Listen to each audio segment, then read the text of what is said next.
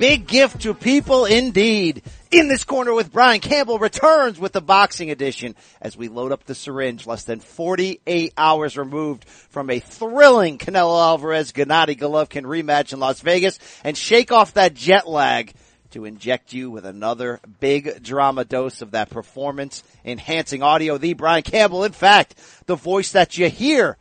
And I am fired the heck up to remind you that this podcast will never back down. In fact, just like Big John Fury, we promise we will never jack back on an old school track. I'll never back. I won't jack. I'll be there till I can't breathe. What we will do is provide you with an absolutely loaded show fresh off of Canelo-GGG II, which, holy crap, was that a instant modern classic. Your boys Big BC and Big Red have you covered with full analysis. We will also welcome Gennady Golovkin trainer Abel Sanchez back to the show. Who the hell is that? To talk about what went wrong in that rematch and the respect that Abel gave after the fight to Canelo, which was a full 180 from the lead into the fight for standing right in front of Triple G and making Saturday's rematch such a classic. Hey, we'll provide you with full reaction to Floyd Mayweather's massive news that a Manny Pacquiao rematch is imminent and could be announced this week, we hear. Whoa, hey, Pacquiao. You facing the real one. This is what I asked. And this is what you're going to get. You're going to get this. That's what I want, the real deal. The raw dog. This is the real one. That is the real one, Manny. And if that wasn't enough, friend of the program, Todd Grisham, will stop by to make a big announcement regarding his future. We'll talk about everything from life with AC Slater to the legend that is Nico Macias and the famous double rat tails. Tie up those things. And already Ray Corona saying you got to tie up those rat tails. Oh, that's such a classic drop. But before I bring in Big Red, please clear your schedules for Tuesday of this week, as Rafe and I will be dropping a bonus in this corner boxing episode, complete with sound collected over the weekend in Sin City at Canelo-GGG II. Let me just say, you are not going to want to miss this fun chat headlined by 20 amazing minutes with the Bob father himself, Top Rank founder Bob Arum, and hot damn do we get into this. We had an orgy for 2 days.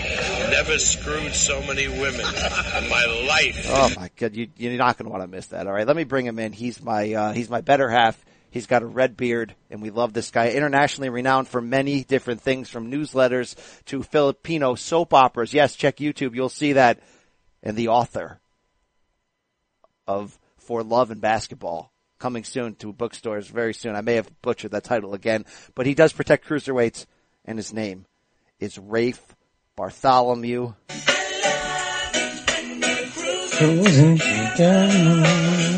Cruising was made for vibes.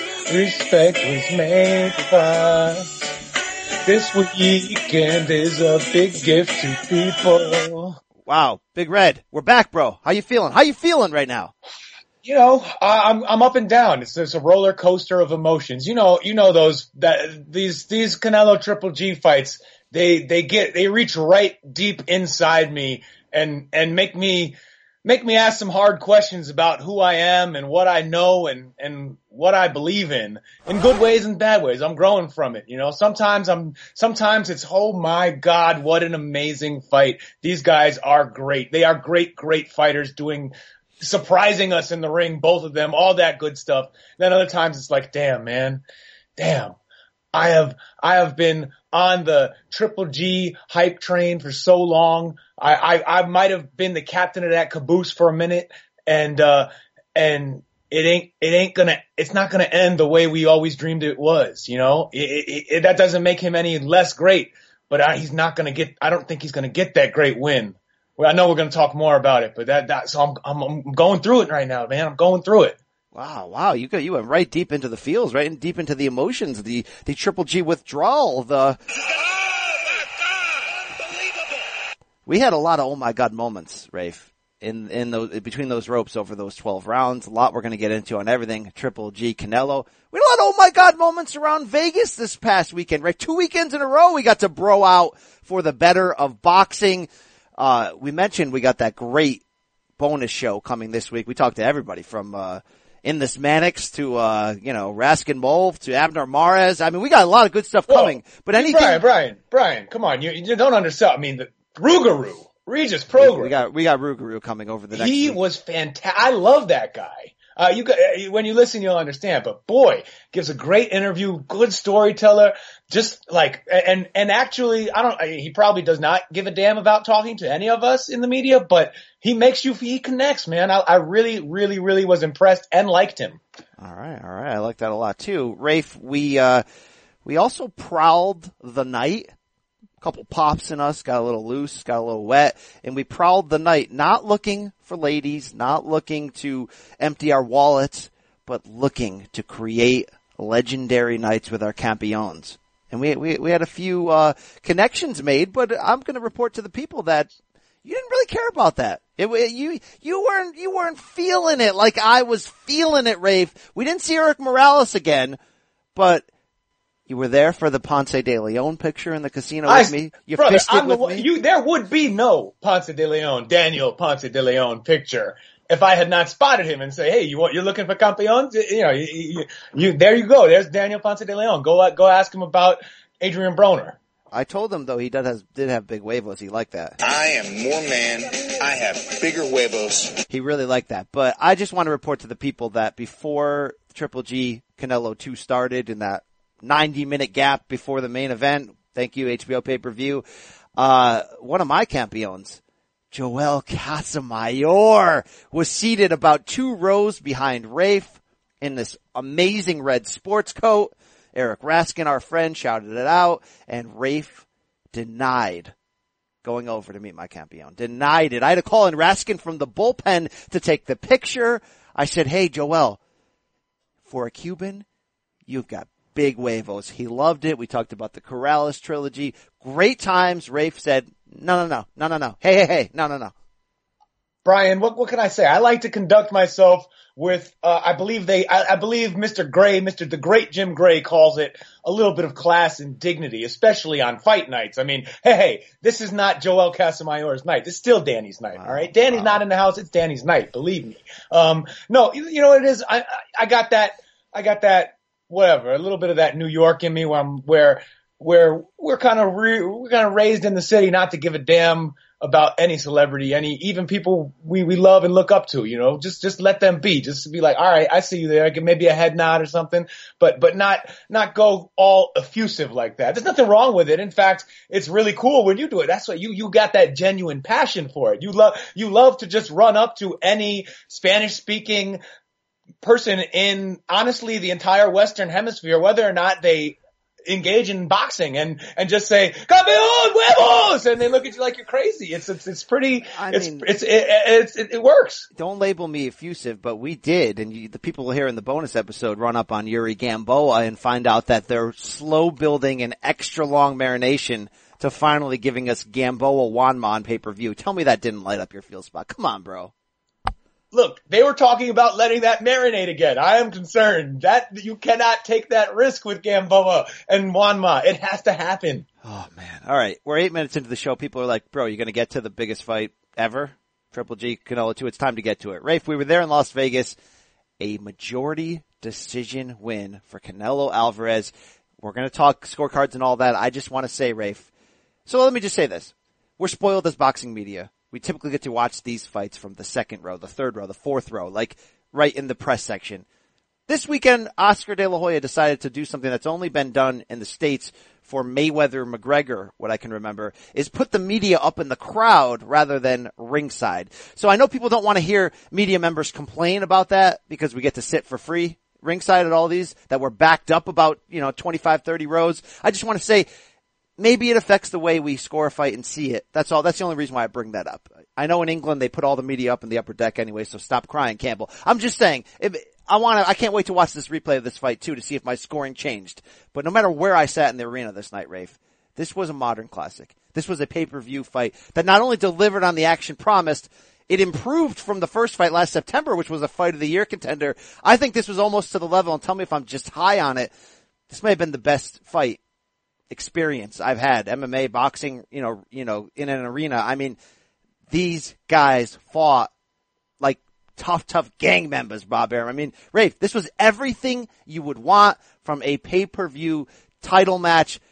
both guys emptied the jar. We can say maybe strategy-wise, one didn't do this, one did this, but both guys left it in the damn ring where you moved the way I was for the sport at how great of a night this was.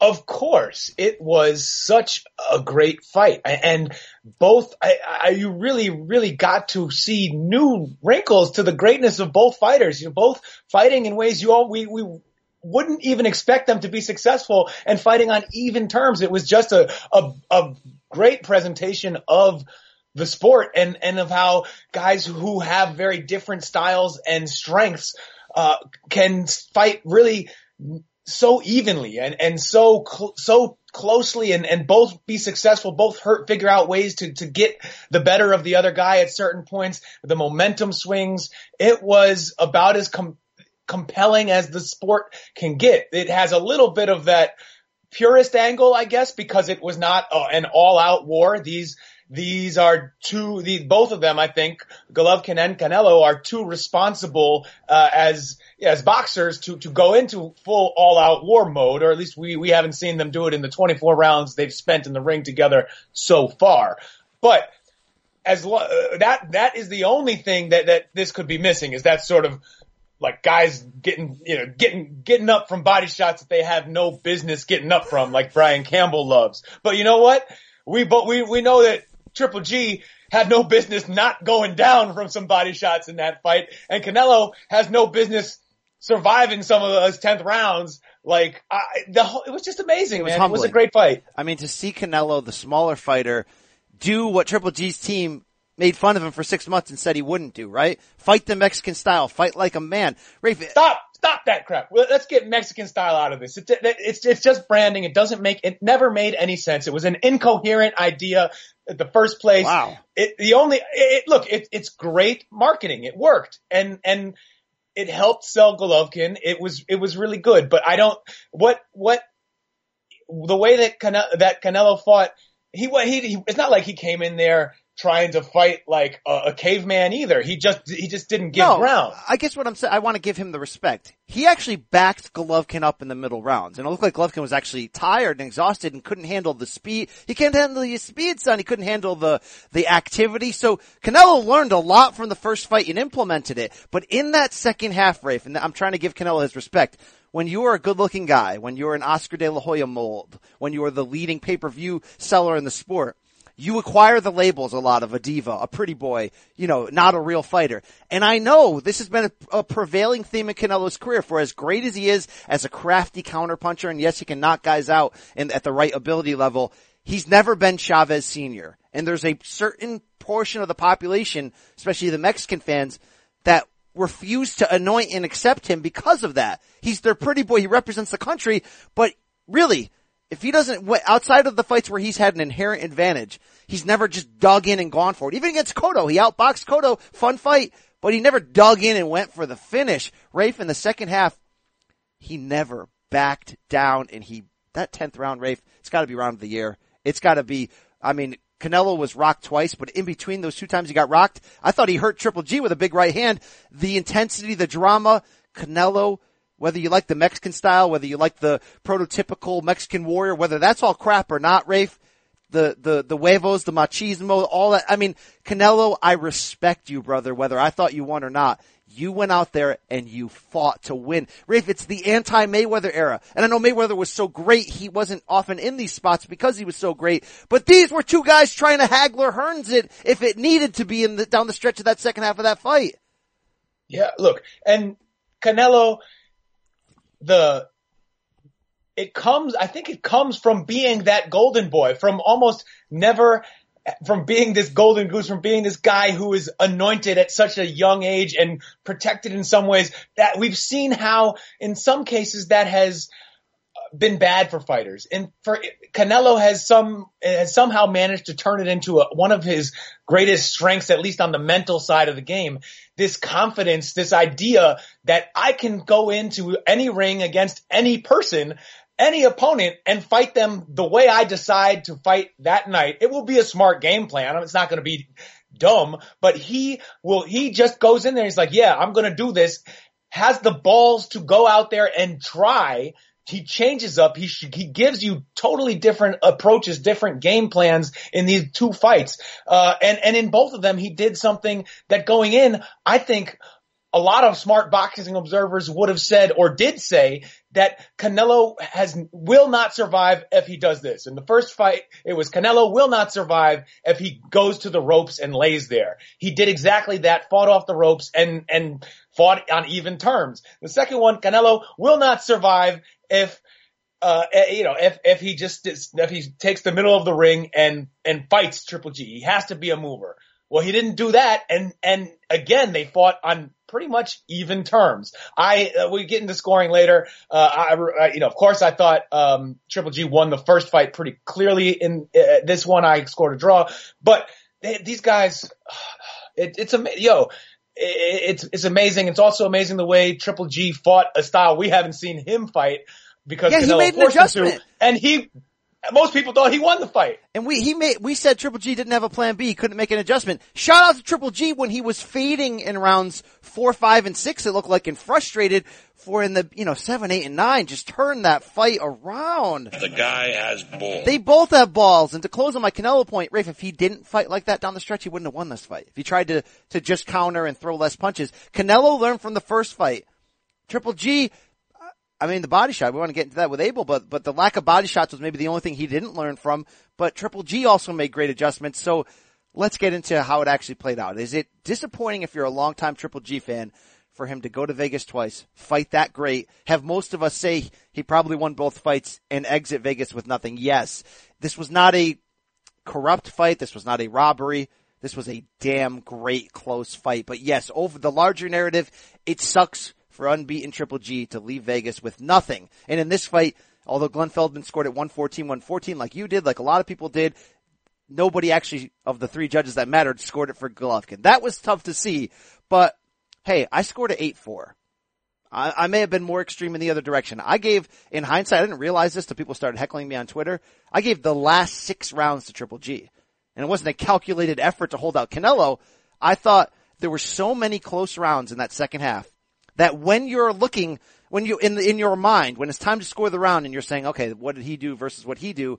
It was so close that I'm favoring Golovkin because he was the bigger puncher, because he kind of made Canelo fight his fight, and I thought he was the one who hurt Canelo. So I have no problem with my scoring in leaning Golovkin, but because those rounds are so close, Rafe, I also don't have problems that Canelo won 115-113 on 2 scorecards.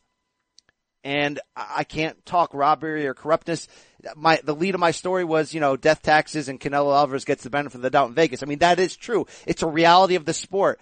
But unlike the first time, you could say a disputed decision, but you can't say controversial. What a great friggin' fight, Rafe. Damn. I want to go back and rescore it because the first fight, I scored at 9-3 ringside. I didn't have the best view where I was in press area. Upon 2 more rewatches, I did 7-5 Triple G. I want to find out on this re-air if my score changes, but I'm okay with 8-4 Triple G, just like I'm okay if somebody had it 7-5 Canelo. So I don't want to jack back and do this big rant like everybody's doing on Twitter, but let's end that corruption talk. We'll never jack. We will never jack on this podcast. Never. John, man, you and I all over Vegas this weekend just quoting John Fury. He's an underrated member of the show. Right? Oh, good. I didn't know if you were gonna jack back on me. Don't do it now. Let me go. Look, man. Let me for a moment channel the angst of the pissed off Gennady Golovkin superfan. All right. You know what's messed up about this is not this decision, this individual fight. Because it was a great fight. Like I said already, I scored it a draw. I thought that Canelo fought better in this one and was just more, both guys fought better. It's an amazing fight. So it is not this fight, but it is the pattern.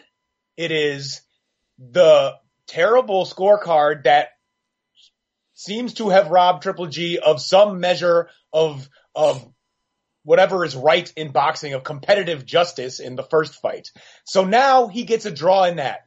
He gets a loss in this one that is not controversial, but not necessarily the consensus. that draw in the first one, where I think more people believe that he actually won the first fight. All of this, you wrap it all up in a bundle, and 5 years from now, what is the story of this rivalry going to be if they never fight again? The story of this rivalry is going to be Canelo got the better of Triple G, and those of us who remember it, those of us who still care, are going to be like, that ain't it at all. That ain't it at all. And the things that aren't going to get wrapped up in that story, except they aren't. The things that are going to get the ballast that's going to get cast aside when people are telling this story in 5-10 years. I'm afraid they're not going to mention that Canelo won the lineal middleweight title off of Miguel Cotto at the end of 2015, and then dropped that title, or dropped the belt, not the lineal title, but he gave up the belt he won so he wouldn't have to face Triple G earlier. He waited him out an extra 2 years, basically, before that fight happened. And it was smart business, but he did that. And would these fights have looked different 2 years earlier? Probably. We don't know, but probably.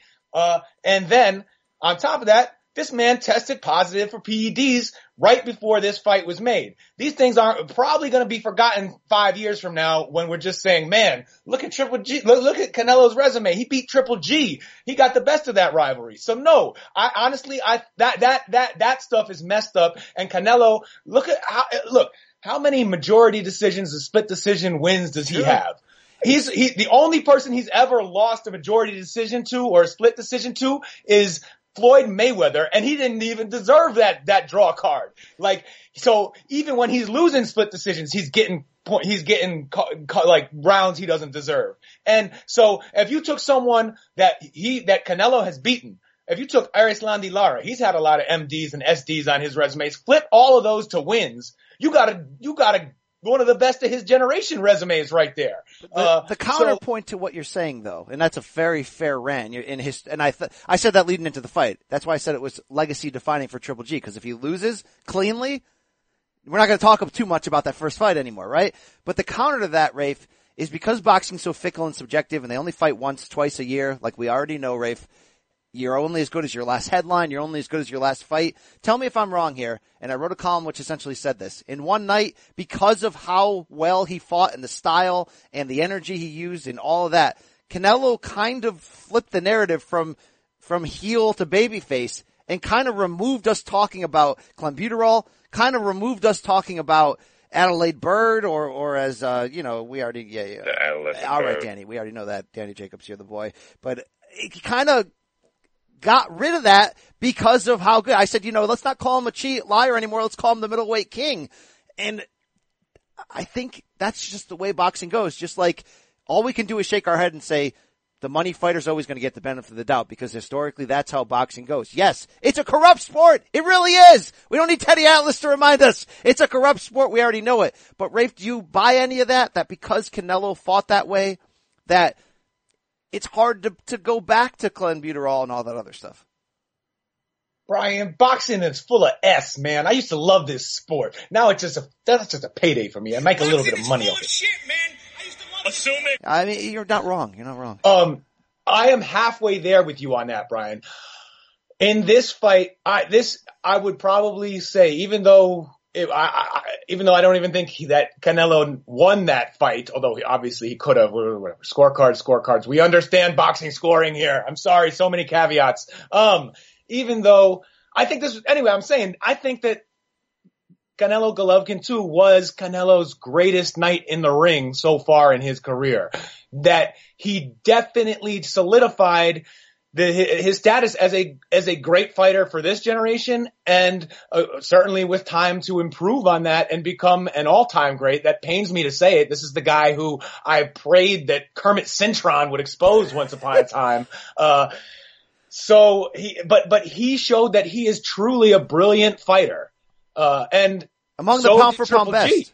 Yeah. So did Triple G. I mean, because I'm not going most people think Triple G beat that brilliant fighter. Very true. I'm not going as far as Mannix did, saying that Canelo has a place as maybe pound for pound number one, but he did move up one slot or two slots. I mean, like, he did show you he has it. Rafe, to show how close scoring was, I said I had an 8-4. I mentioned 2 or 3 of those rounds were coin flips, so if you flip them, it's a draw or even 7-5 Canelo. Look, that's boxing. That's how it works. Yeah.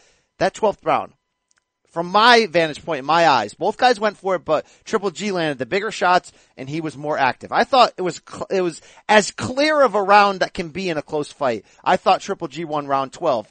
You look at the scorecards though. My guy Glenn Feldman had Triple G, but Dave Moretti and Steve Weisfeld had it for Canelo. And why that matters, Rafe, and I know, look, you can point to any round and see how it would change the scoring. But specifically in that 12th round, if either Moretti or Weisfeld had scored that for Triple G, this rematch would have been a draw.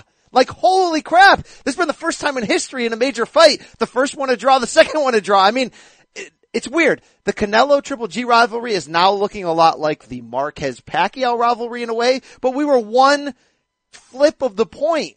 Did you think Gennady won the 12th round? Did you think maybe this should have been a draw in hindsight if that had happened? So my theory about the 12th round and how the official judges who scored it for Canelo got to that is those two moments in the second half of the round when Golovkin disengaged. He stepped back for reasons that didn't make any sense to me. It looked like he was doing I'm going to cruise for a second thing. And then then Canelo was calling him back looking at him like, aren't we going to finish this fight? And even though Triple G, I think, did the better work that round. Like, if you just score who landed the best shots, who fought best in this round, I think Triple G did enough. It wasn't the most definitive round that I recall, but I thought he did more.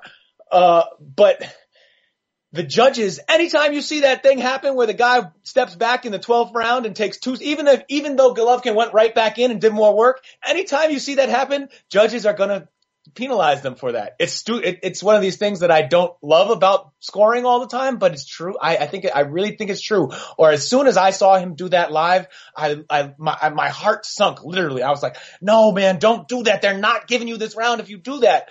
And in 2 out of 3 cases, I don't know if that's why, but he didn't get that round. Yeah, I guess I can understand that. I mean, it's so subjective. It's so damn close. It's crazy though. Like, one point either way can affect that. Rafe, what would have been the reaction of the public had we gone back-to-back draws? The first one kind of a corrupt draw. The second one, you scored the draw anyway. It would have been perfectly justified.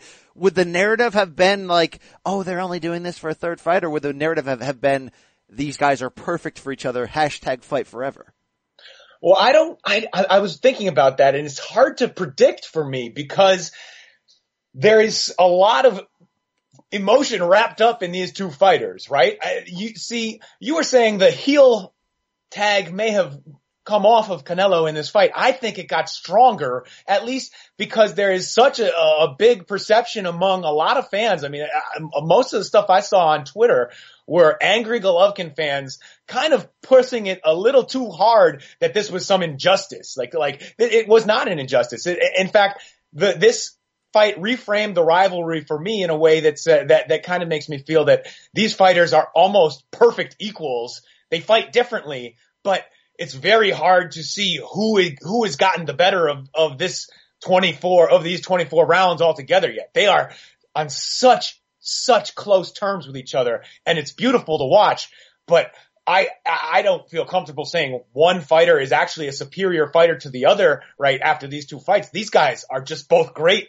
almost perfectly equal in a weird way, so that it feels so close that I usually I can say I think this guy's a little better.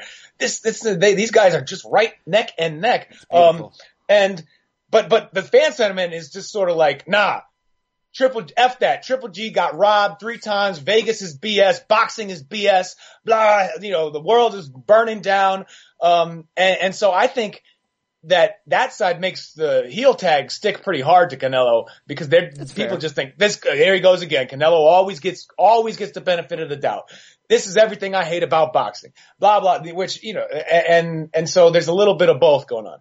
The Russian, I think, is more to my liking. Yeah, I mean, the Russian was more to my liking. But now that it spins forward, Rafe, Golovkin's got a first loss. He left the ring. First of all, there was a melee right afterwards. I still haven't seen a replay of what happened. Did you get a feel of that real quick? Nothing? I saw like the hullabaloo over in the corner. I couldn't figure out who went in there that wasn't supposed to be, or I didn't see any footage of it. It didn't show up afterwards. So no, I don't. All right. Really We'll ask know Abel what's going about on. that. We'll definitely ask Abel about that. But, Golovkin left the ring angrily, didn't do a post-fight, comment with Max Kellerman, got stitched up, but I'll give him this credit, Rafe.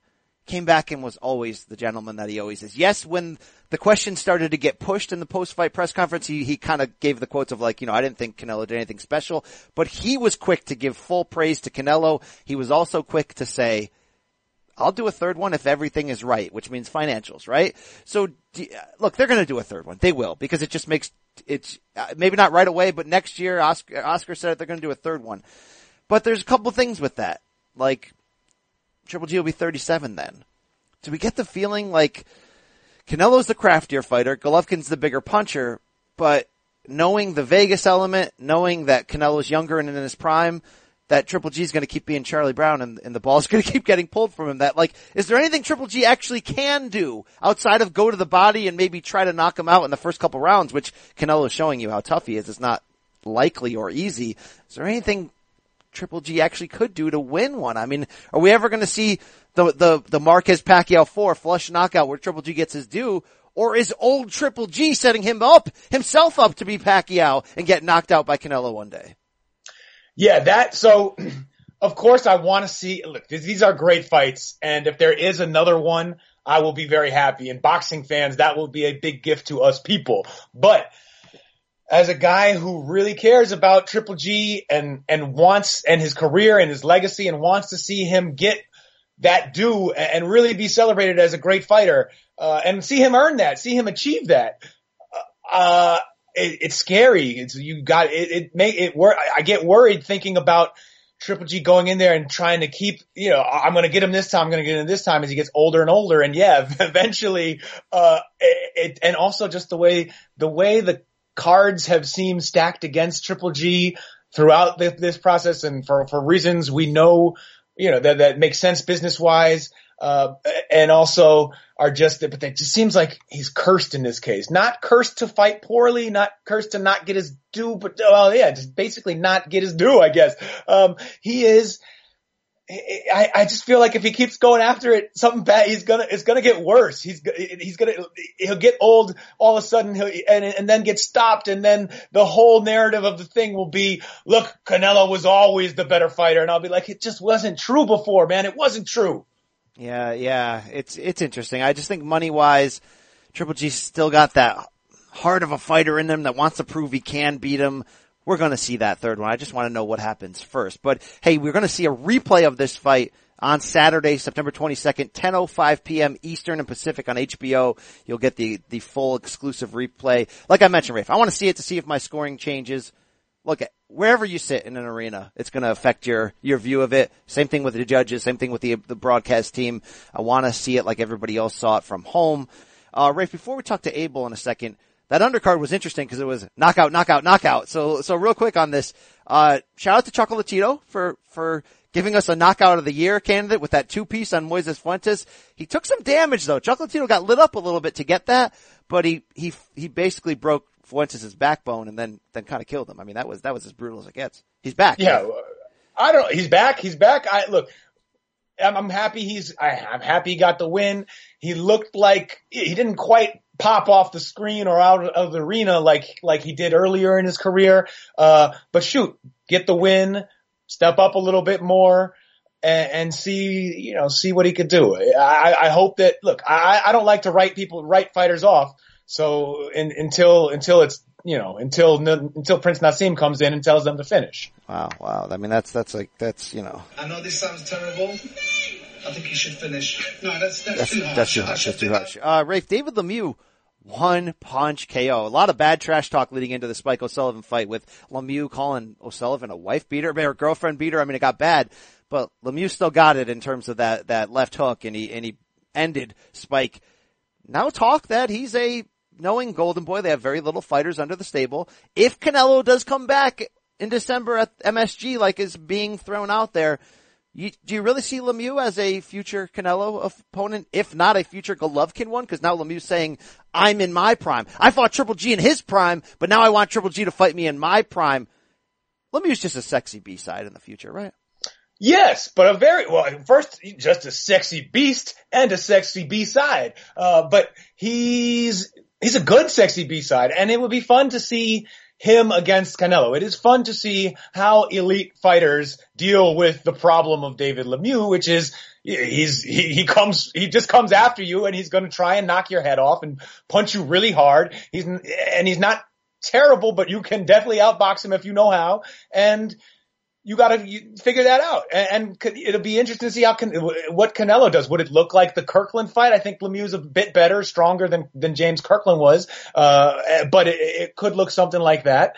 If they go on, say, a May and then September schedule for Canelo Lemieux and then Canelo Golovkin 3, that would make some sense. And if they want to make Triple G and Lemieux again, I'm less interested in that. Yes. But if that ends up being the fight, then it ends up being the fight. This is an older Golovkin, so it could get a little bangy. We could see some banging.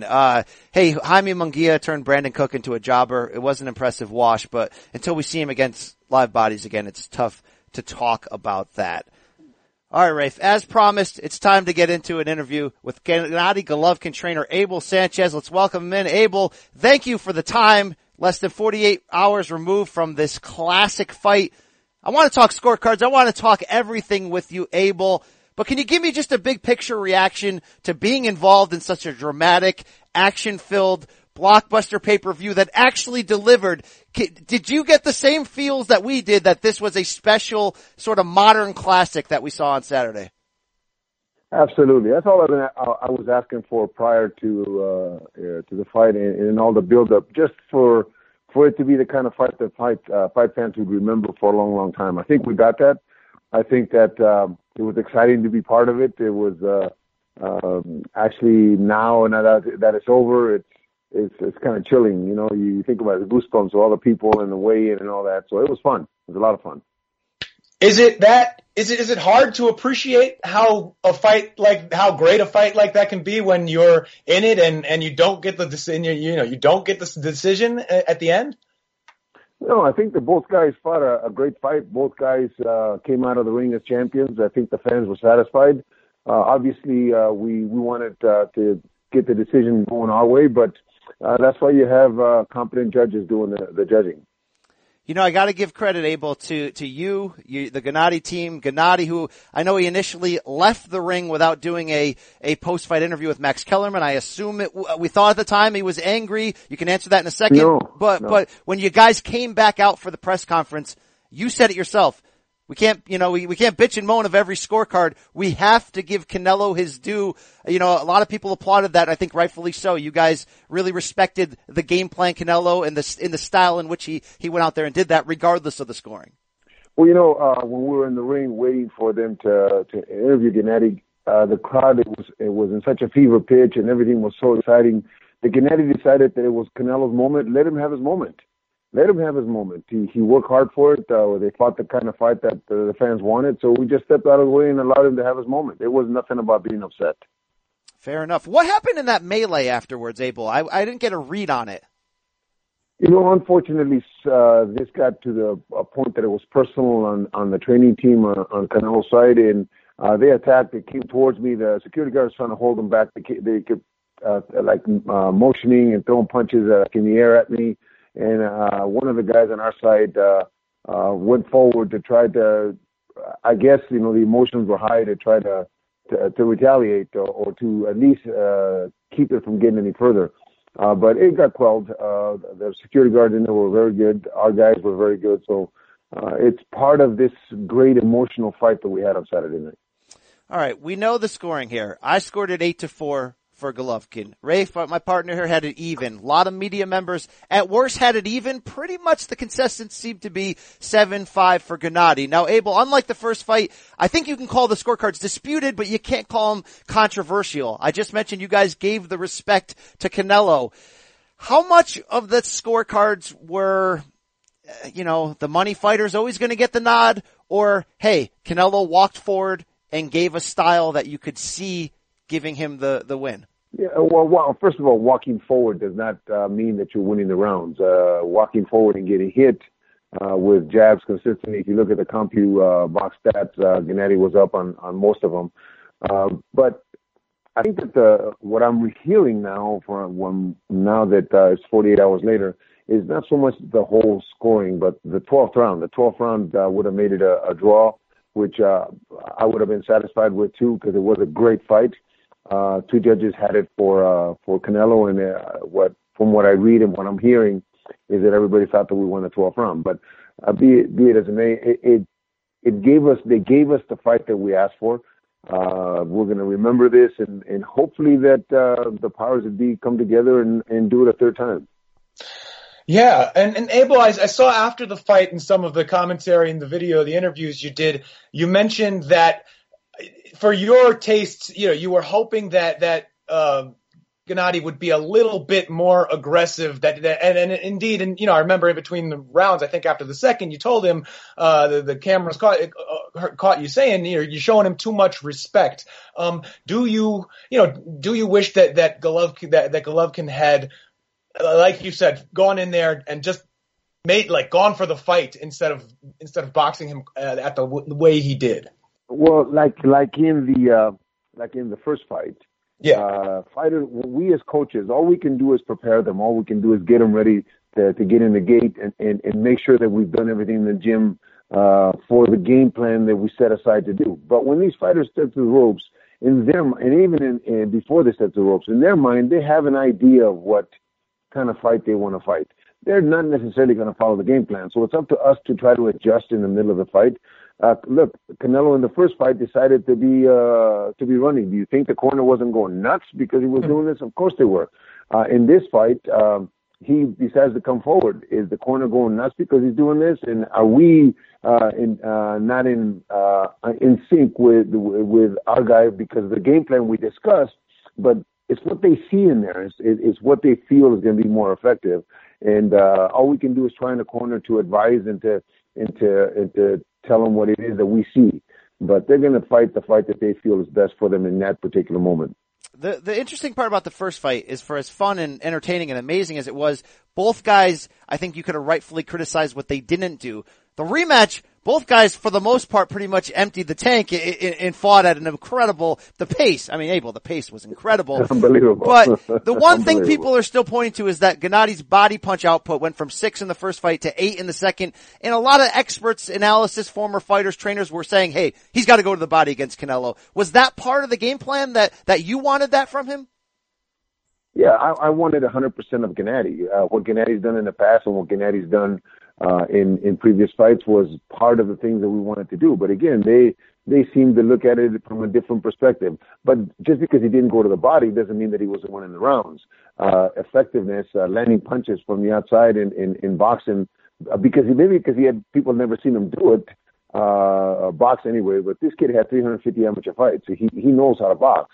He knows how to fight from the outside. So, and he wasn't throwing punches before he got to me, really body punches before he got to me. So, they just go back to what they know best or what they think they know best and what's effective for them. And do you think maybe, Abel, that long amateur career, that Olympic pedigree, makes it's sort of hardwired almost inside Gennady now that he won't go full reckless and really try and start a brawl, in which he might be better suited to win versus Canelo than a straight up when they just box each other, they're very, very even. They just edge each other in each round. Yeah, well, in the middle rounds, I'm sure I was caught saying to him, "Let's make it a fight. Let's make it a fight. Let's go after this guy." And 350 amateur fights is hard to forget. Sometimes when the things get difficult or it's that kind of fight, you go back to what you do best, what you know best, and maybe that was part of it. But saying all these things is great, but we have to give credit to both guys for fighting the kind of fight that they fought. I mean, they did. If let's just say Golovkin went to the body and weakened them and everything, we wouldn't have had the classic fight that we had. If Canelo does something different and is not as effective doing the things that he was doing, then we have a different fight. So I think we should just be happy for the kind of fight that they gave us and thrilled us. Yeah, and I want to give a positive to Gennady and ask you a question about it. Some people coming in, sometimes we talk about on this show, we're like, well, Gennady's an incredible front runner. He's just such a great boxer. He corners people. He knocks people out. Does he have a plan B? Can he adjust? I got to give Gennady a lot of credit. At the midway point of the fight, I had it 4-2 for Canelo. Canelo was backing him up. Gennady's output went down. I thought maybe he looked a little winded, but you saw that, Abel. Round 7, 8, 9, Gennady really turned the script and came back. What adjustment did you guys make to be able to create that ebb and flow and come back and take the lead? Well, in the, I want to say the 5th or 6th round, if you see me whispering in his ear, I said some things to him that motivated him, that made him understand what we needed to do, what we needed to step on the gas, what we needed to. It's not something I want to say to anybody, but it's if you notice in those rounds, or that one round, I did whisper in his ear, so it was important that he understood my meaning.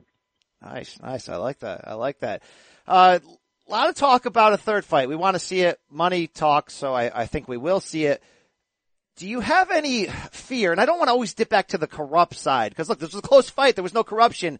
But as the trainer of a guy who you thought he won the first 2 fights, I thought he won the first 2 fights. Is there any fear in you that, like, what else can we do to actually get a win? Do you feel like Juan Manuel Marquez chasing Manny Pacquiao right now, saying, outside of a blunt force, one punch knockout, how do we beat this guy? How do we beat Vegas? Is there any of those thoughts in your head? All those things I said prior to this matchup, all those things I said about the advantages that the money fighter or the house fighter has, the influence that promotion has on different states, but the bottom line is it's that way everywhere. It may not be something that's obvious, but it's that way everywhere. I think that the kind of fight that they gave us, as evenly matched as they were in these 2 fights, what was it, 1 round difference in this fight? If the 12th round goes to Golovkin by 1 judge, it's a draw. So there is concern, obviously, but because it is 2 out of 2 here. But the bottom line is, what's best for boxing should be done. And if this is the spot that fight is best for boxing, then this is where it has to be. I want to ask you one question more about Gennady. What made this fight great was I really felt like both, emptied the tank, so to speak, in terms of their stamina, in terms of their heart, in terms of, Canelo biting down in that 10th round and taking bombs and not going down. You know Gennady better than anyone. Was this the closest he ever came to really giving every drop of sweat, every, bit of heart? I mean, did you see him hurt in there? How close was this to the full on every ounce of fuel that's in that gas tank to try to win this fight? He was not hurt, but what he did empty his tank. But if he would have emptied his tank a little sooner on Canelo would have been wore out as well. So I think going into the 12th, we may have been able to dominate him even more than we did. But no, I think both guys left everything in the ring. Both guys gladiators. Both guys left everything in the ring. And credit to both guys for thrilling us. And I think another part of the fight is that they both showed different aspects of what great boxers they are, with the different fighting styles and strategies that we didn't necessarily from the outside expect to see, and being successful doing things that they aren't always known for doing. I wanted to ask you, Abel, obviously Gennady hasn't lost in his professional career before this. How do you think he will take that? Is that going to weigh heavily on him? Is it going to change his outlook to the sport, to anything? Obviously that he'll determine that, but what's your sense of it given how well you know him?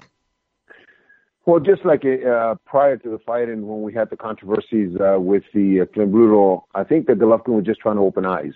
Mm-hmm. I think that he was just trying to point out wrongs in the sport that he loves because this is a sport to him. But as they showed at the end of the fight, regardless of all the things that were said, regardless of what the teams, not them necessarily, but what the teams had said about each other, they hugged each other. That respect, because they know they both went through hell, they both went through death right there.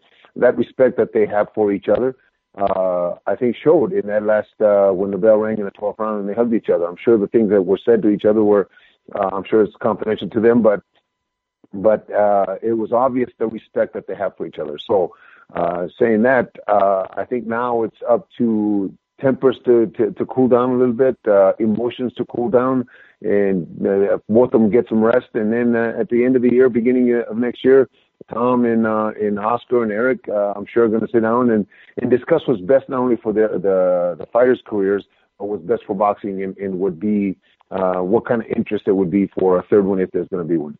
Love it. Love it. Abel, thank you so much for being raw and real with us so soon after the fight. Always great to chat with you.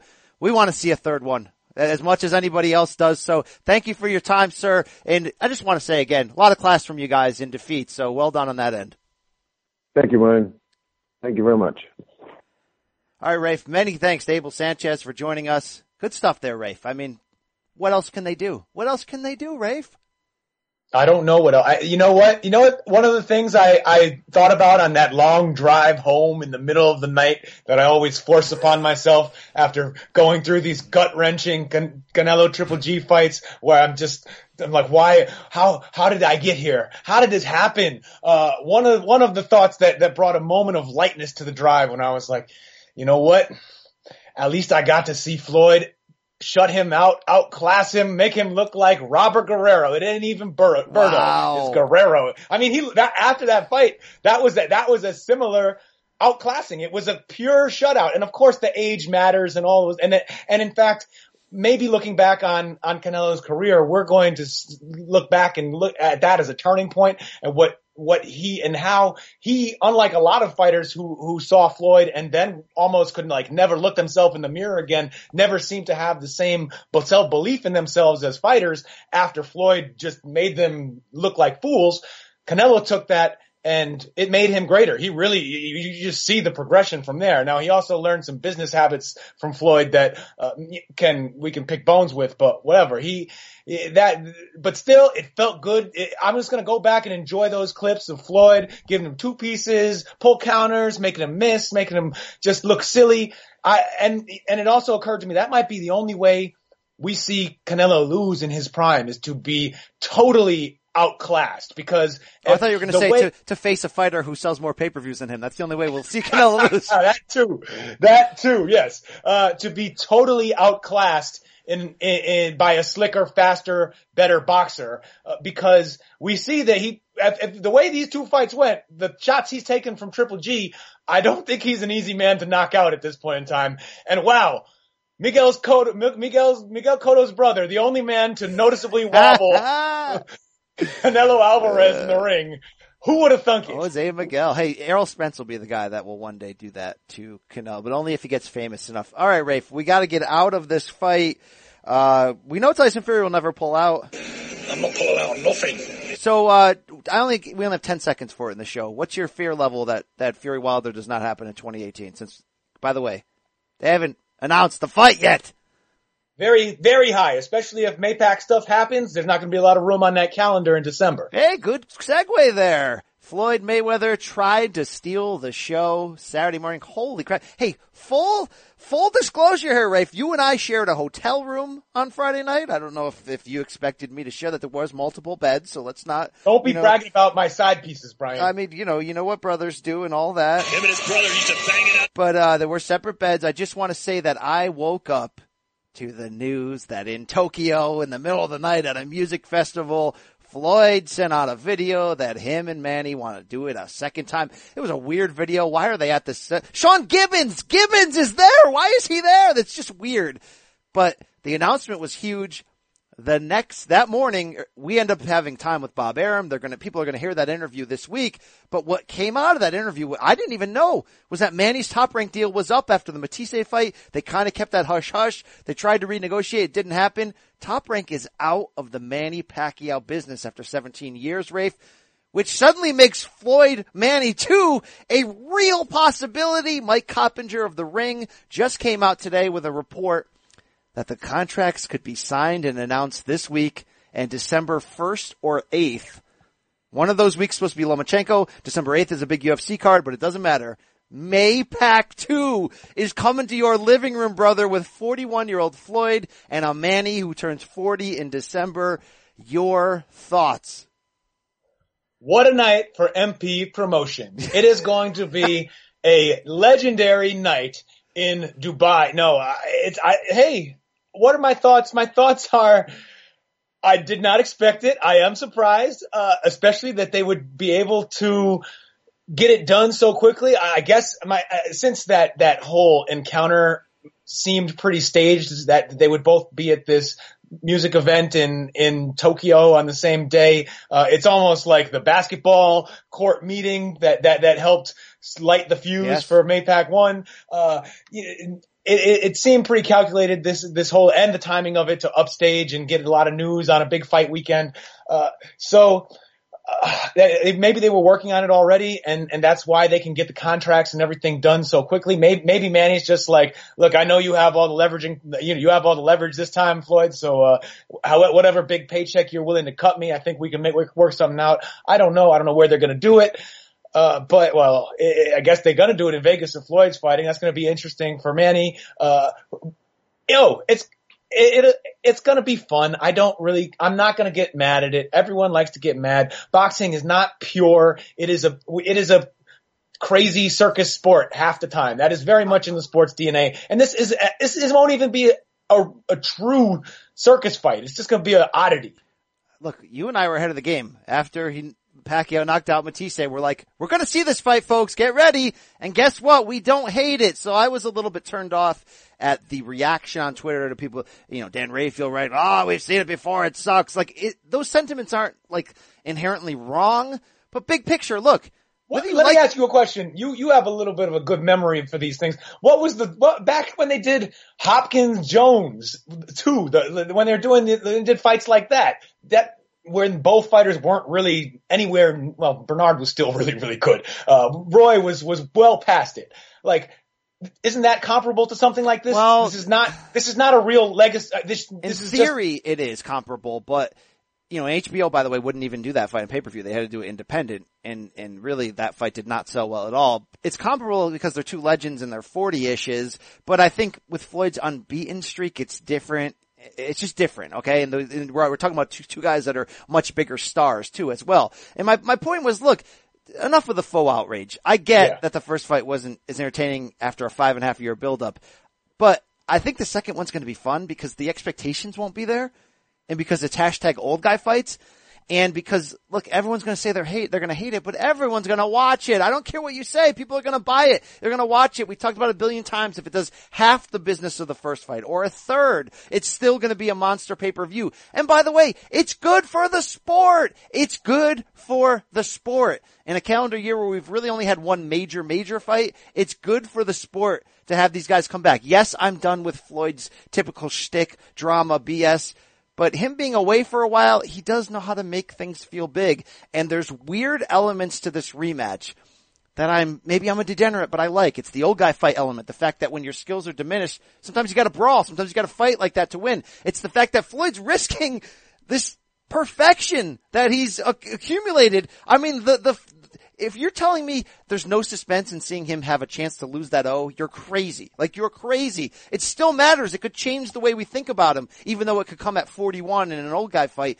And the whole idea of Manny's shoulder, which I think is BS. But look, there's some things to care about with this fight, Rafe, even beyond just being a degenerate. It's not Conor. It's the real deal. Manny's going to give him the raw dog, the gloves of clitoris. Wow. A lot of sound bites merging there. I like that. So look, we're going to see it. But the one thing I don't like about it is this. In the video, Manny kind of got punked by Floyd. Almost come on over here. And the whole idea here, look, Manny's late in his career. He needs the money to maintain his lifestyle. He owes apparently, tons of millions to the IRS.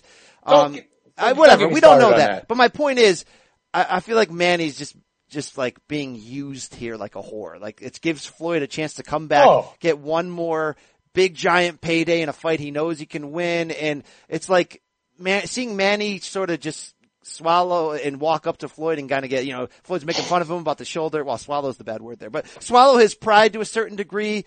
I know you can argue that and be like, dude, Manny's going to have a chance to go back and run that fight back and get the win that he didn't have, blah, blah, blah. I just feel like Manny's being used. I mean, fighters get used, but Manny's getting used here.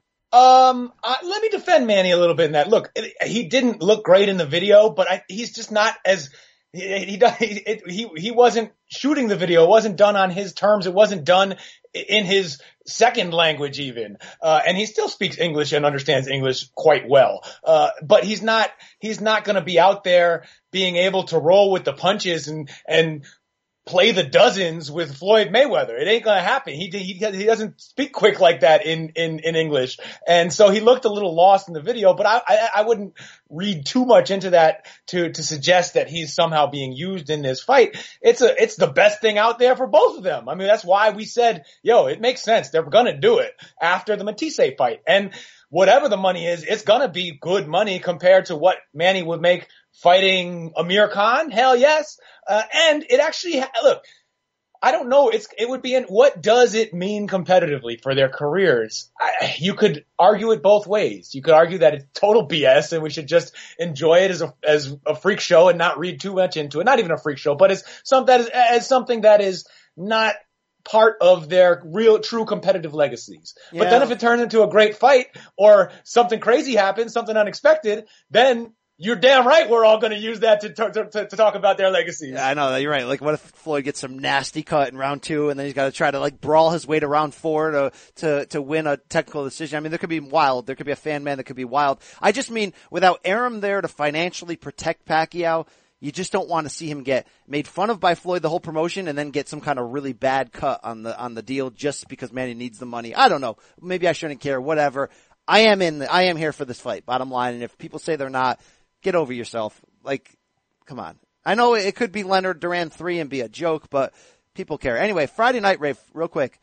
Top Rank on ESPN. Oh, yeah. Jose Ramirez with a 12th round, hard-fought, hard-earned, unanimous decision over Antonio Orozco to defend that 140-pound title in Fresno. You and I watched that from a sports book in the Mandalay Bay, and we went nuts for that, bro, when Orozco got dropped in round 4 and then would not stop showing his huevos and trying to win that fight. Made Ramirez earn it, Rafe. Great fight. Yeah, and I owe an apology to our guy, Evan Korn. Corner man. The corner man runs PR for Top Rank right now. We played when we were playing Do You Care last week. You threw this one at me and I crapped on it. I said, hell no, I don't need to see this fight on that day while my head is all wrapped up in all things Canelo Golovkin. And I understood where I was coming from at that time, but hell, that fight, it made me stop thinking about Canelo Golovkin. And, shouts to you, corner man. Thanks for hooking us up always. And, I will never jack back on a Jose Ramirez track again. I promise. I'll never back. I won't jack. I won't jack. I promise I won't jack because I'm X-rated and he ain't. Yeah, bottom line. Hey, corner man got us Arum and he did try to set an over-under. He's tried to set a line on how quickly we would get into the orgy, but you're gonna have to find that out this week. Anyway, great fight there. And the final little bit of news. Hey, Top Rank's making moves, Rafe. Kovalev, Eleider Alvarez 2 is coming to ESPN in early 2019 as the sort of predictions of HBO's demise continue. It's a big pickup for Bob. I like that they're now saying, we're going to bring in fights of promoters we don't even have a fighter in this fight, but we're going to promote this fight, bring it to ESPN. It's really making ESPN feel like it's trying to become the dominant power above Showtime and above, whether Fox, whatever PBC on Fox is going to look like. You got to give Bob the due here, right? Yeah, look, it sounds like, and we'll see this on the interview tomorrow when everyone gets to listen. We are teasing the hell out of this interview. The hell out. And if you're going to like the interview, you're going to love the orgy. Let me tell you. I never screwed so many 86-year-old men. Yes. It's the way that they're talking about it, and you got to include some that we understand that he's BSing a little bit. He's always spinning. Everyone is always spinning in boxing. But the way they're talking about it is that Top Rank views themselves as like programming partners with ESPN, that they're not just there to make a buck off of the network and provide the minimum they need to give them the content and decent product that would sell. But they are actually approaching it like we want to get the best possible stuff for our partners here at ESPN. And if that means getting the Miguel Roman and Miguel Berchelt fight later this year, boom. If that means getting Kovalev Alvarez too. Boom. We just want to make this thing work. Anytime you hear Bob Arum selling such a positive line, you got to be a little skeptical, but they're walking the talk to a pretty good degree, and they're putting on great TV fighters like Jose Ramirez, Alex Salcedo. I'm not necessarily convinced they are the best fighters in their weight class, which is 140 pounds, but those guys are hella fun to watch. And shoot, it is good TV a lot of the time, which is about all you can ask for. Yeah, I'm with you on that. Speaking of TV, I don't know if it's good. It's time to play Do You Care, Rafe, Weekend Preview Edition. Are you ready for this? I'm ready. All right, Friday night, Showbox on Showtime from Shawnee, Oklahoma. John Fernandez versus Oshaki Foster, 10 rounds, junior lightweights. I don't care about his life. I don't care about his career. I don't care. Shout out to Angel Garcia on that one. Believe what I'm telling you. Now, there's not backwashing either. Rafe, Saturday, BN Sports Espanol from Monterrey, Mexico. Areli Mucino versus Maria Salinas for Mucino's WBO women's flyweight title. Do you care? Oh, this is going to be a women's flyweight classic. All right. I'm expecting it. Honestly, I'll say this right now. I'm expecting it to be the best women's flyweight title fight I have ever seen. Wow. Take that to the bank. The blood bank. Wow. All right, Rafe, after you just crapped on that. Saturday from Las Vegas, it's a Mayweather Promotions Facebook stream. Hey, Floyd, you're following Oscar down the dirty road of free Facebook streams here. The main event, Cameron Crail versus Jose Borrego, 10 rounds junior welterweights. Do you care? Wow, no.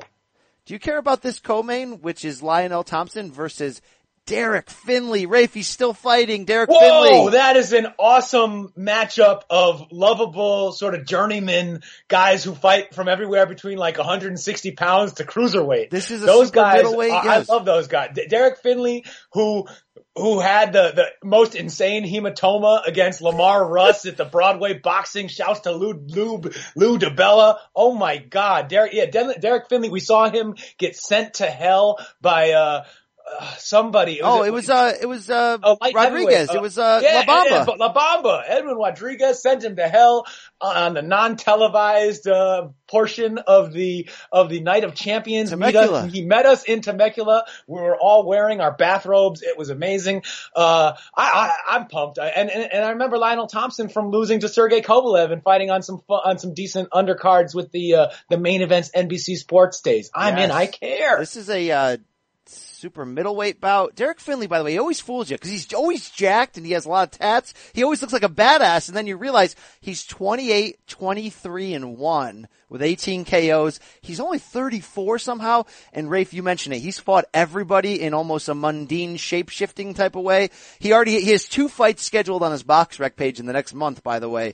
But you take him lightly like Donovan George may have in 2017 and you get KO'd. That's just what happens, Rafe.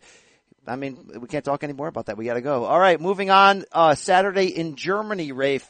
Jack Colquet versus Rafael Bergeron, junior middleweight, 12 rounds. Do you care? Didn't Colquet fight, Andrade? Yeah, you fought Boo Boo. I don't give a damn. All right. Tyron Zegi is fighting TBA on that undercard. You don't care. All right.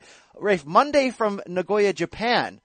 Sho Kimura versus Kosei Tanaka for Kimura's WBO flyweight title. Do you care? I'll pay it some lip service, but if you in my deep heart of hearts, not really. All right. Well, before we get into the fights that you do care about this weekend, friend of the program, Todd Grisham, stopping by. We talked to him earlier today. Let's throw to that sound now.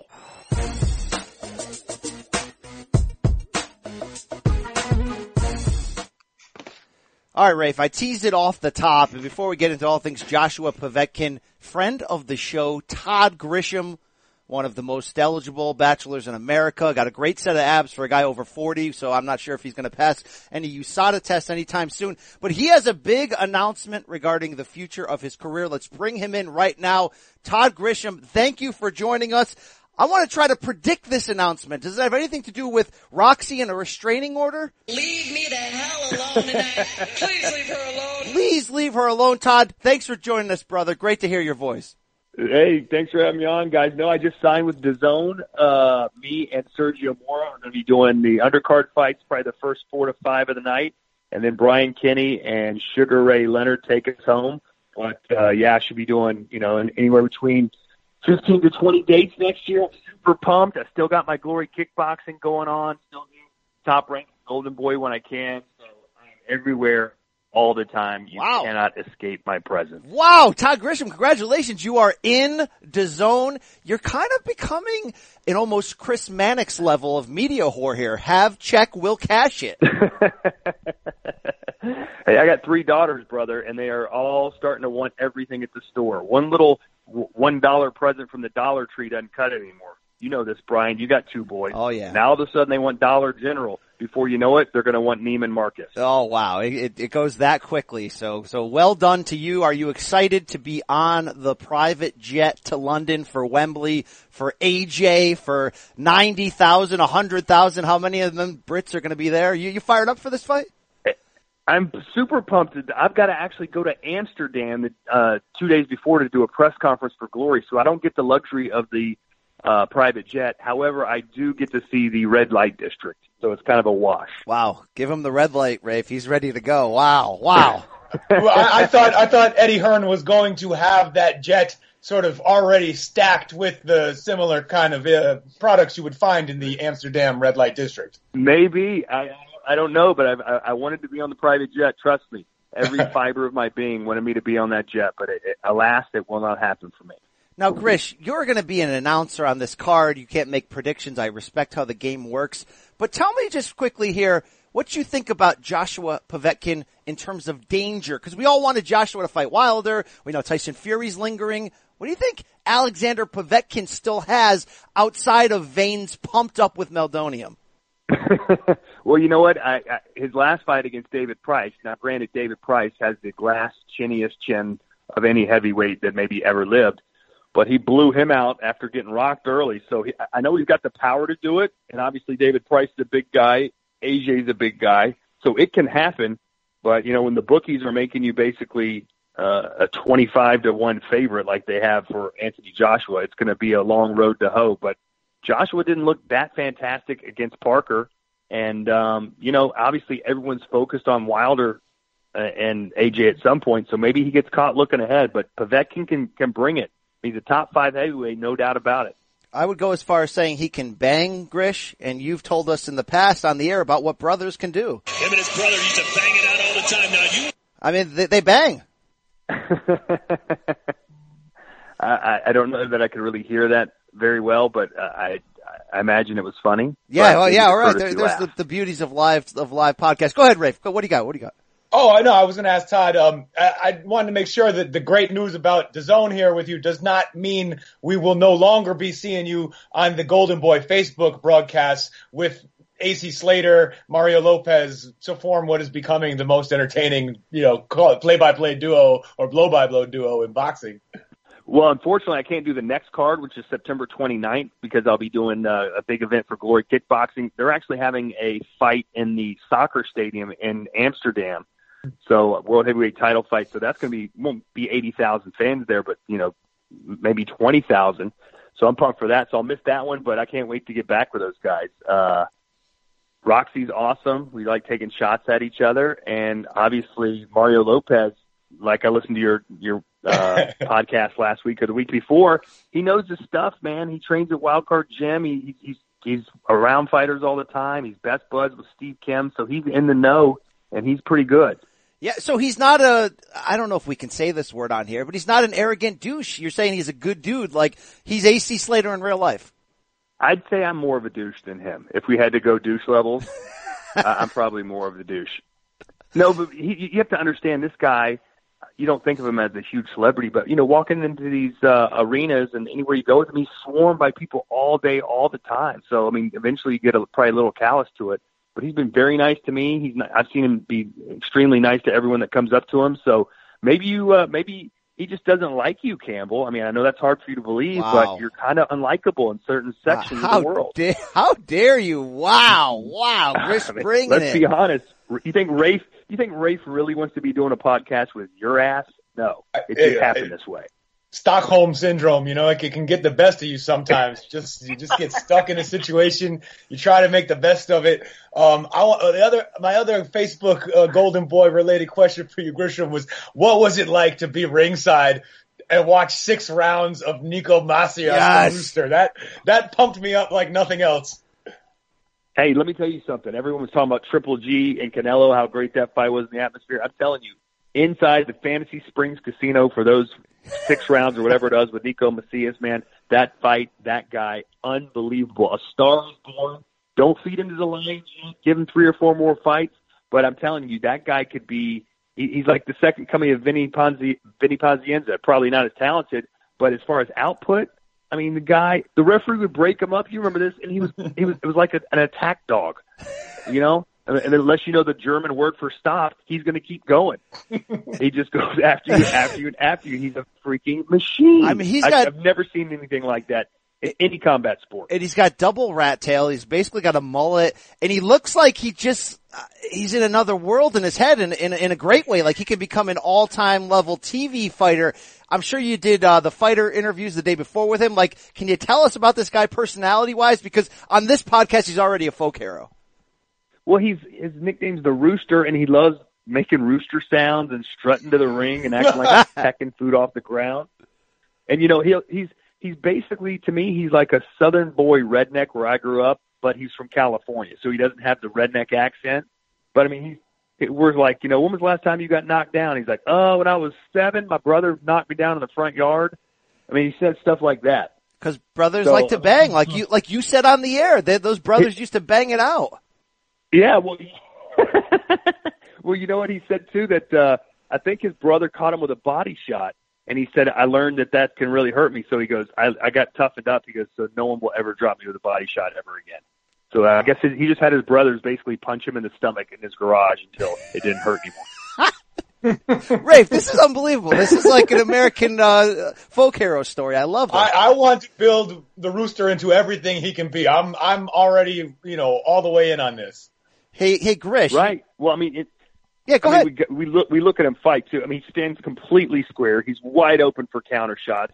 But the guy he fought was like a Mexican amateur national champion, was undefeated, and he wilted like a flower in August, man. It was really impressive.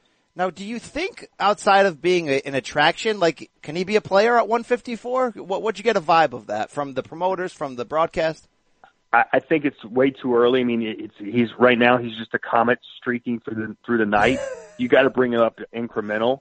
You can't just throw him right to the tip top of the division, give him a top 5 guy yet.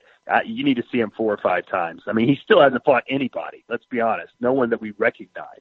So give him I think you guys were throwing out Breedis Prescott or something like that, or a shop worn guy. That'd be great.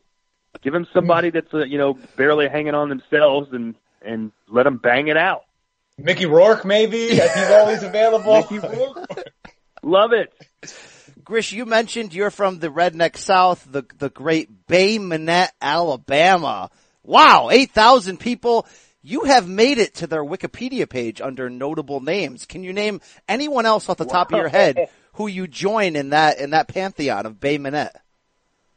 Well, when I was there, when I grew up there, now this is like, 30 years ago, the population was under 4,000, so that place has exploded. Wow. We didn't have a Walmart. We had 2 stoplights in the town. I mean, when Walmart came to Bay Minette, Alabama, after I moved away, you would have thought literally that someone said, "Hey, it's free gold today. Come on down and get free gold."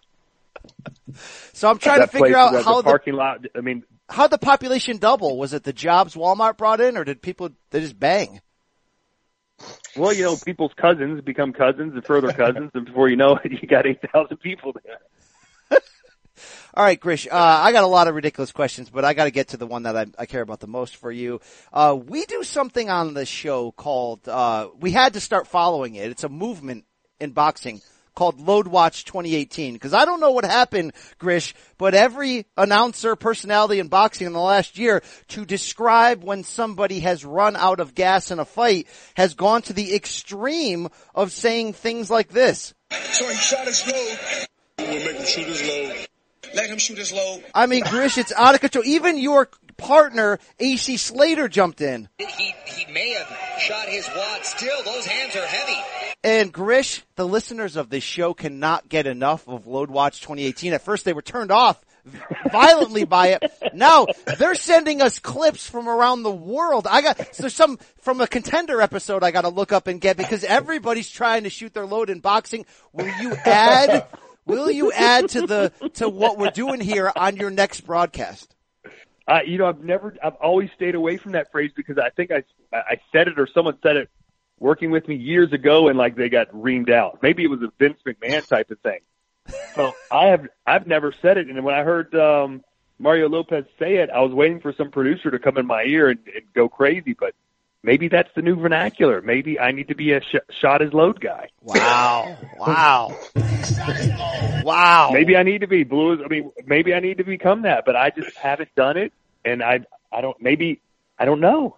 So, and blue balls, guys. No more blue balls. I mean, even Ryan Garcia on our show got into it. And then I take advantage, and then when I shoot my shot, I shoot, for the KO. He wasn't talking about boxing, though, Grish. He was talking about impregnating half of the state of California, but that's another issue altogether. Grish, one final thing on Load Watch 2018 is really? You do great work with AC Slater, but you also, with Top Rank, do a lot of jobs with Chris Algieri, who we love on this show. We often debate which announcing duo cleans up more after the card is finished, and I'm not talking about at the slot machine, brother. Can you actually answer that for us? What is a more devastating duo? Let me just say this. First of all, Mario Lopez is married and is happily married. Because I said something on the first show, there was some girl dancing and going crazy, and they were showing her, and I mentioned something to him. He goes, well, I'm married, so I can't really comment on that. So that eliminates him automatically. So by default, it's got to go to Algieri. And Algieri, as you know, is extremely attractive, and he's got that look where he dresses where if it was a normal guy on the street, you'd be like, what the hell is this guy wearing? But because he's Chris Algieri, because he's a former champion, and because he's good looking, people look at him and go, I'd love to be that guy. Very nice. Wow. But now he gets away where he wears like capri pants and stuff that I would never wear, but the girls are like, oh, you look so fashionable. Whereas if Brian Campbell walked in there, they'd be like, hey, you know what? Could you please leave? There's children here. Yeah, that is a look that would get Campbell asked to leave a Chuck E. Cheese for sure. Campbell, you should do that. You should get one of those new capri pants suits. By the way, have you told the world where some of your fashion has come from? I have not. In the beginning of my broadcasting, the Grish Daddy donated to the Brian Campbell clause when Brian Campbell was still mopping floors in the basements at ESPN. That is very true. I still have a couple Grish classic suits. I don't want to know what was done in those suits before I got them, but I'm very grateful that I have blessed the airways of many a boxing show wearing full Grish. The people at the red carpet, they're like, what are you wearing? I'm like, I'm wearing Grish, brother. Hey, Rafe, this guy, and I'm not kidding, this guy, Brian Campbell, would get these suits from either Goodwill or whatever, and one time he came in and everyone was like, is that a woman's suit? Is that a suit you're wearing? That is a true story. How did your suit look like Oh, this show's off the rails. What do you got, Rafe? What do you got? Oh, well, actually, though, let me bring it back just a little bit. I wanted to ask Todd, how he's enjoying watching his old broadcast partner, Teddy Atlas, on ESPN sort of blossom into this boxing Sports Center comedy duo with Stephen A. Smith. Would you ever have expected those two to have this kind of insane chemistry? No, I think deep down Teddy probably hates Stephen A. because Teddy is used to be in the A side on the broadcast, and he's the one who's flamboyant. He's the one who's over the top, and he's the one that yells and does this. And now he's got a guy that does the exact same thing. So now I feel like they're almost trying to one up each other, and it's great television. I just think Teddy on some of the judges stuff, he's got to back off a little bit. Every judging decision isn't a complete scandal. Like Triple G, obviously, I thought he won. Almost everybody else thought he won, or it was a draw. And just because it's one round difference, the fix isn't in. So I think that's the only thing that bugs me about it. Other than that, it's almost like Three Stooges without the contact. Stop that crap. Stop it. Stop it.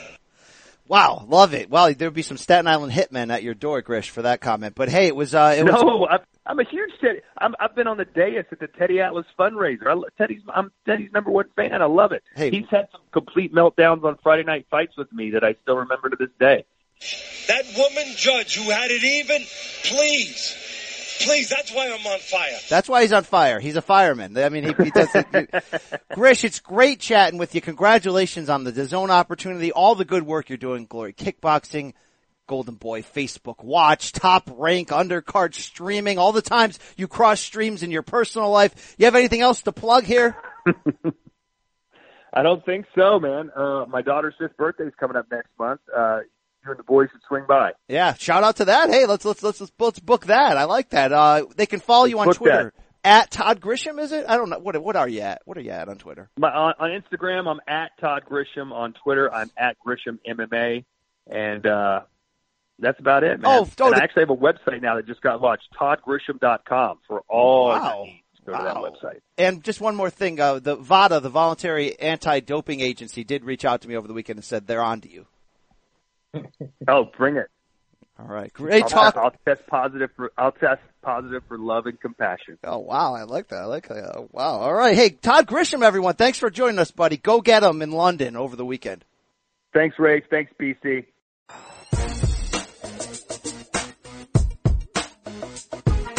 Wow, Rafe. Always a wild time with my main man, Grish. He's in DAZN, Rafe. It's time for you to get in DAZN with your bros, or Ak and Barak. Ak and Barak. At least I learned how to pronounce their names over the weekend. Hey, whatever. It's good. Spend a bunch of money, make some good fights.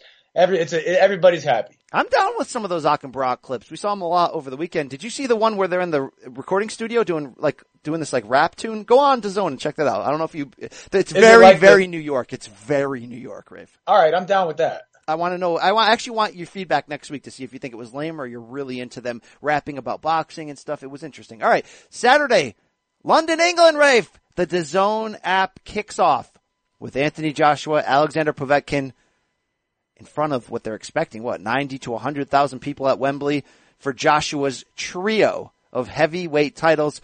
This ain't Berto, this ain't Joshua Wilder.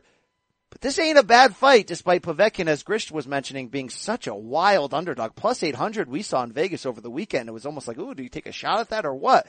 Rafe, what are your expectations for AJ versus Meldonium Head? Are we going to see action? I think we are going to see action because Povetkin, when he's fighting well and not testing positive for banned substances, knocks a lot of guys out. And he closes distance with these sort of, explosive left hooks where he'll sort of leap forward and try and clip guys, especially against the bigger fighters who he's going to be facing in Anthony Joshua. And I'm sure he does not expect to be getting the nod on the scorecards fighting in England if it goes the distance. So I think there will be some action, and there's pressure on Joshua to establish himself again as a scary puncher, as a dangerous fighter in the heavyweight division, because I have heard, and I'm interested to see how it plays out in this fight, some rumblings or some people wondering if something changed in Joshua after the Klitschko fight. If going through hell to win that great fight against Vladimir Klitschko made Joshua a little more tentative, a little more hesitant, more willing to box from the outside, use his size, and not really go for the win in the same ways he has before. And we saw a little bit of that against Carlos Takam, and then we saw it again against Joseph Parker. Now Parker moves very well and kind of fought to survive in that one. Mm-hmm. And there was the weird stuff with the referee getting way too involved when they clinched. But Joshua has not looked as destructive the last two fights, and partly because he was doing some smart strategic things. But we want to see if he can, what's really good there, and hopefully Povetkin will bring it out of him. Yeah, it's interesting because Joshua's been more box heavy last two fights, trying to almost do some Mayweather in there, almost trying to preserve himself to not be in a war every time. The only problem with Povetkin here, outside of the drug test issues, is that for the super heavyweight division, he's sort of on the bottom scale. He's 6'2", so he's sort of on that borderline.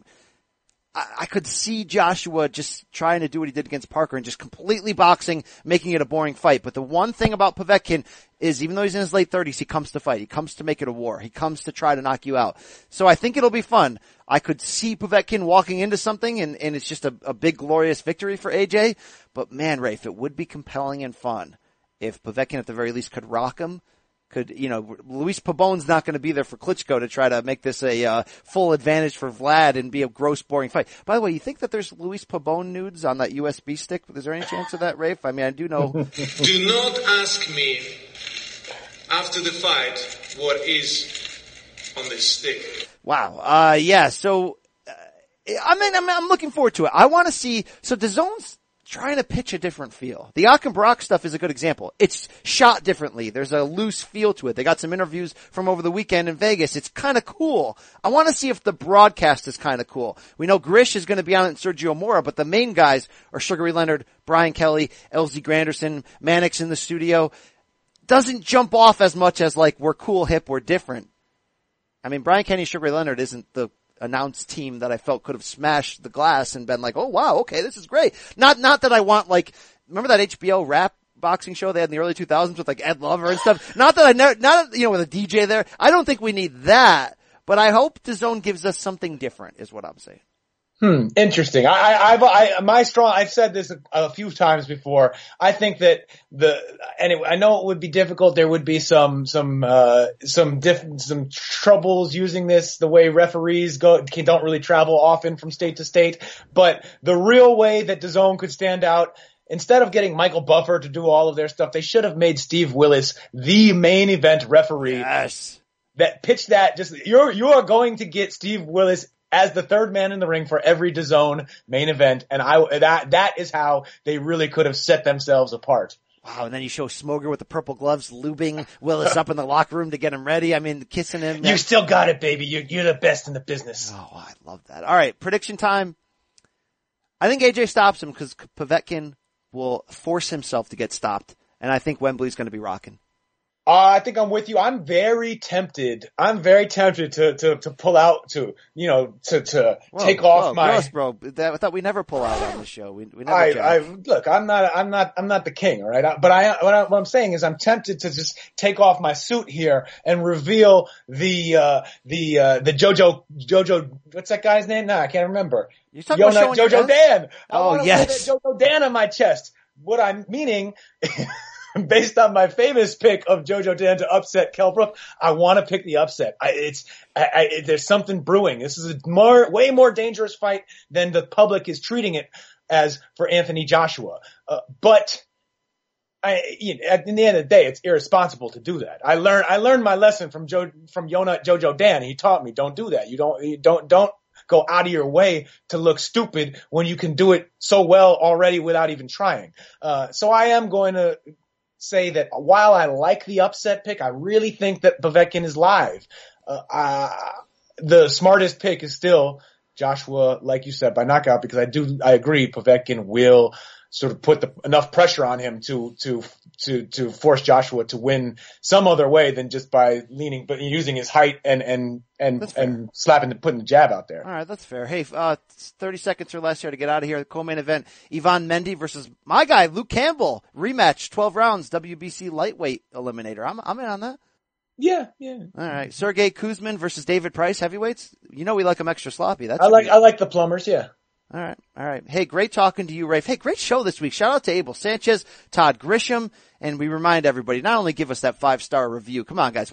Stop teasing our bag. Get in there and give us that review. If your team Rafe say so, all right? Do what you got to do there, but check out our bonus pod this week, even just to hear Bob Arum just drop F-bombs, just go off and be Bob. I mean, it's fantastic. The guy's got no filter. It's great. Shout out to everyone who took part over the weekend. Rafe, thank you for joining us. Buy the book. Can you give it? We're close to the launch. Can you talk about it? Yeah, as a matter of fact, tomorrow, Tuesday, after you listen to our bonus podcast, if you care to visit a bookstore or head over to any website that sells books, Barnes & Noble, Amazon, IndieWire, I forget what it's called. Anyway, the book is out tomorrow, y'all. It's called Basketball, A Love Story. It is a really huge comprehensive oral history of the sport. Doesn't try to cover every piece of history. It's more woven together with big dynasties, important moments, and this fabric of what the passion that the greatest players, coaches, the executives, the media, the passion that the readers, that a lot of us who love basketball feel for the sport, is sort of connects us all. Is sort of the idea throughout the book. Comes out tomorrow, so if you're a basketball fan, there's a good chance you like it. I wrote it with Jackie McMullen, the Hall of Famer, one of the greatest. She's great. And Dan Flores, who is the film director who worked on the accompanying ESPN Plus app film that debuts tonight at midnight. You can watch all 20 hours of the film that our book used the same source material for. So it's Basketball, a Love Story. It comes out tomorrow. Go for it. Yeah, I like that. I like that a lot. From the 5th round to the 12th round, I was in your ass. All right. Enough of that. Hey, Rafe, thanks for joining us. Be good or be gone. That's a mixed earlies thing, right? Well, you got any other catchphrases for us on the? The only catchphrase coming to mind. We out.